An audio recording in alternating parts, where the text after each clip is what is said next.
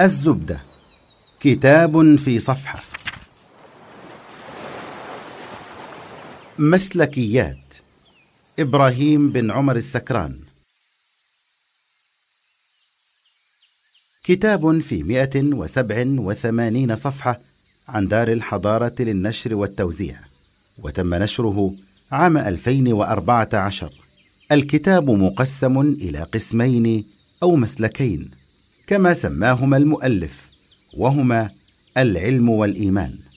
هذا الاختيار جاء من اقتران مفردتي العلم والإيمان في كثير من مواضع القرآن، والذي قال عنهما ابن تيمية: فإن الخير كله أصله وفصله منحصر في العلم والإيمان. فهذا الكتاب عبارة عن تمعنات وتفحصات في بعض مسالك العلم وبعض مسالك الإيمان. إبراهيم السكران باحث ومفكر إسلامي من مواليد عام 1976. درس في جامعة الملك فهد للبترول والمعادن سنة واحدة، ثم تركها ليتخرج من كلية الشريعة بجامعة الإمام. حصل على ماجستير السياسة الشرعية من المعهد العالي للقضاء، وماجستير القانون التجاري الدولي من جامعة إسكس البريطانية. مهتم بالفقه وبالمذاهب العقدية والفكرية، له العديد من المؤلفات والأبحاث والكتب المطبوعة.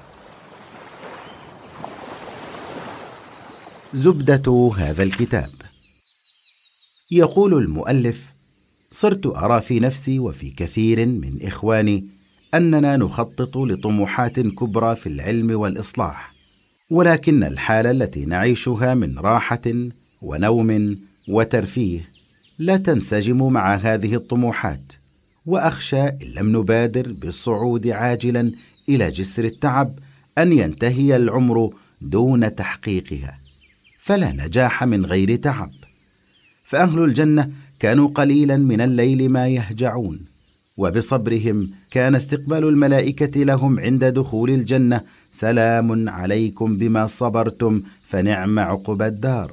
فيما قال تعالى عن معيشة أهل النار: إنهم كانوا قبل ذلك مترفين. لذلك قيل قديما: لا يستطاع العلم براحة الجسم، والنعيم لا يدرك بالنعيم، والكمالات لا يعبر إليها إلا على جسر من التعب.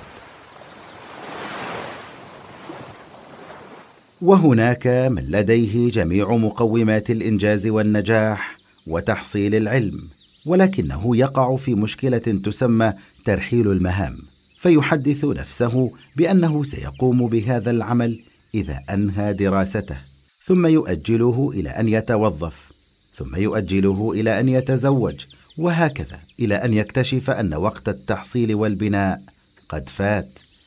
فهو مترقب متفرج في حالة قريبة من السبهللية، والتي وصفها الفاروق في الأثر المروي عنه: إني أكره الرجل يمشي سبهللا، لا في أمر الدنيا ولا في أمر الآخرة.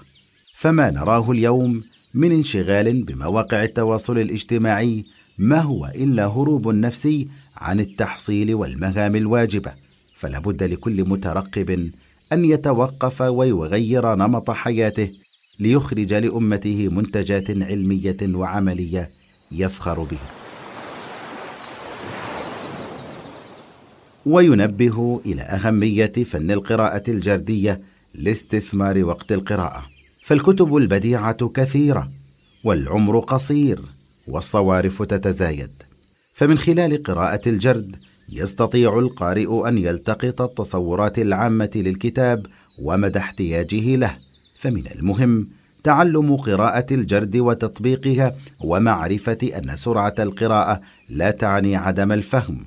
ولنا في السلف قدوة، فمنهم من قرأ المجلد الضخم والمجلدين في ليلة، مثل ابن تيمية والفيروز أبادي والقسطلاني وجمال الدين القاسمي، الذي سمع صحيح مسلم رواية ودراية في 40 يوما، وسنن ابن ماجه في 21 يوما. ويجيب عن كيف يمكن لأحد العلماء مثل النووي تأليف هذا الكم الهائل من المؤلفات على الرغم من قصر عمره الأدبي. فيقول: هناك عدد من الأطروحات، لكن أعجبها أن النووي كان يعتمد التصنيف التحصيلي، أي يجعل تحصيله تصنيفا وتصنيفه تحصيلا، بحيث أن ما يقيده أثناء تلقيه العلم يصنفه ويجعله مؤلفات.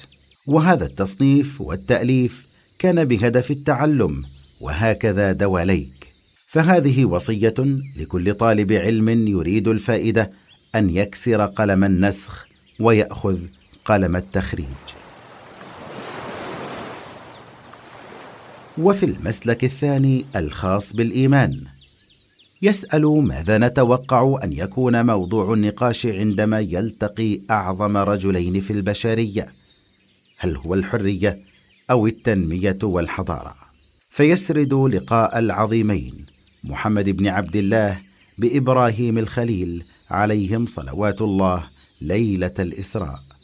يقول صلى الله عليه وسلم: لقيت إبراهيم ليلة أسري بي، فقال: يا محمد، أقرئ أمتك مني السلام، وأخبرهم أن الجنة طيبة التربة عذبة الماء، وأنها قيعان غراسها سبحان الله والحمد لله ولا إله إلا الله والله أكبر. فهذه قضيتهم ونقاشهم، ووصية أعلم الناس بربنا بعد نبينا، ألا وهي قضية ذكر الله. يقول المؤلف: جردت أحاديث الصلاة في صحيحي البخاري ومسلم، وقد بلغت ما يقارب 800 حديث، وتأملت مسالكها، فوجدت أكثرها توقفك عند عتبات الخشوع، بداية من عدم زخرفة المساجد وعدم الإسراع للصلاة حتى ولو أقيمت، وضم اليدين على الصدر. ويذكر مشهد الإنبجانية حيث أهدي لرسول الله صلى الله عليه وسلم خميصة وهي كساء ملون، فصلى بها فألهته عن الصلاة، فأعادها وطلب استبدالها بإنبجانية وهي كساء رخيص ليس فيه زينة، وطلب صلى الله عليه وسلم من عائشة أن تزيل ستارة فيها تصاوير لأنها ألهته عن صلاته، فحياته كلها من لباس وأثاث وزينة يتحكم فيها مطلب الخشوع. ويذكر قصة النابغة عناية الله المشرقي عالم الرياضيات والطبيعة الهندي صاحب كتاب التذكرة الذي لفت الأنظار، حيث فسر فيه القرآن على ضوء مكتشفات العلم، ولقائه بعالم الفلك والفيلسوف البريطاني الشهير جيمس جينز، حيث سأله عناية الله: كيف لرجل ذائع الصيت في العالم أن يذهب للكنيسة؟ قال له جينز: عندما ألقي نظرة على روائع خلق الله يبدأ وجودي يرتعش من الجلال الإلهي، وعندما أركع أمام الله وأقول له: إنك لعظيم، أجد أن كل جزء من كياني يؤيدني في هذا الدعاء، وأشعر بسكون وسعادة عظيمين، وأحس بسعادة تفوق سعادة الآخرين 1000 مرة. أفهمت يا عناية الله لماذا أذهب إلى الكنيسة؟ فقرأ عناية الله هذه الآية: إنما يخشى الله من عباده العلماء. فلما سمعها جينز قال: هذا ما اكتشفته بعد دراسة ومشاهدات استمرت 50 سنة، فإن كانت هذه الآية موجودة في القرآن حقيقة، فاكتب شهادة مني أن القرآن كتاب موحى من عند الله. كتاب رائع فيه الكثير من التوجيهات والنصائح والقصص والإيمانيات. الزبدة، كتاب في صفحة.